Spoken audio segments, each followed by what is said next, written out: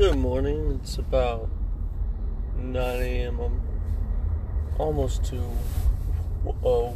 work, but traffic is extra brutal today, and I thought I would spend some time warming up and practicing my speech and really trying to craft and find that voice and find that pace and that cadence and that pitch and that tone and the timbre and all the different qualities.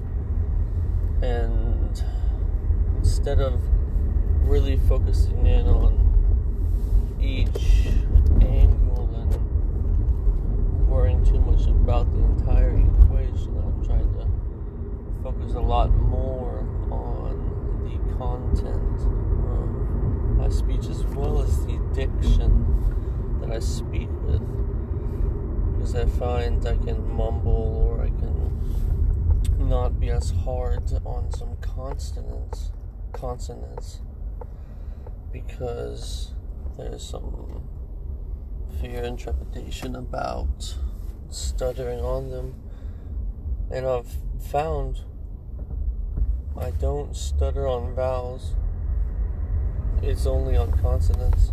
So if I can emphasize the vowels a lot more than the consonants as well, that can only help and benefit my own speech. And it's definitely an interesting journey that I find I do have to warm myself up for the day and really get my mouth and vocal cords and everything good to go, because at any point in time I can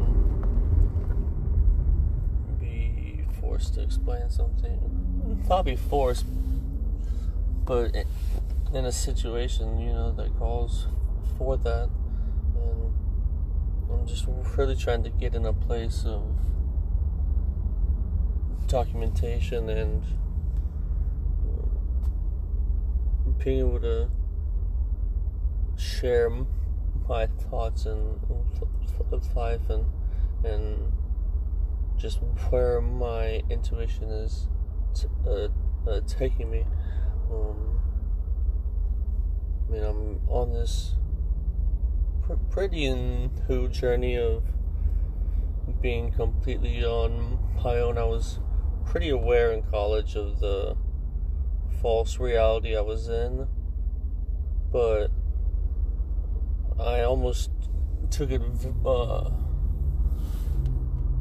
more advantage of it, or maximized it, as in traffic. But as in I would use all the time on school as I can, versus worrying too much about leaving school with a large bottom line, which I'm obviously learning. Not even saving a small pit can hide you. But I've also seen that saving a small pit or even a larger pound can be quite the help. And so in school, I didn't have all of my bills to worry about, because thankfully my parents were able to help out with some of them. I still worked like 20 to 30 hours a week at a Pizza Hut delivering, and that was fun times, more so for the people than the actual job, because after about 3 or 4 months you're just on autopilot of things to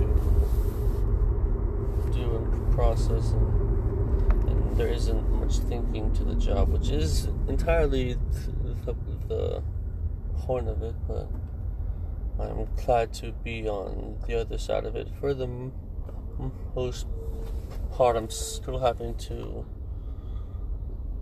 deliver for Postmates out here in my spare time whenever I'm not in my typical job as an architectural designer. I'm just recovering from the holidays still. It's late January in power, and I have rent coming up on the 1st, and just have to make sure I'm flush and I can eat and everything, because I don't get paid until a few days after the 1st, so I have to make sure everything is squared away. And but I'm in a good spot, and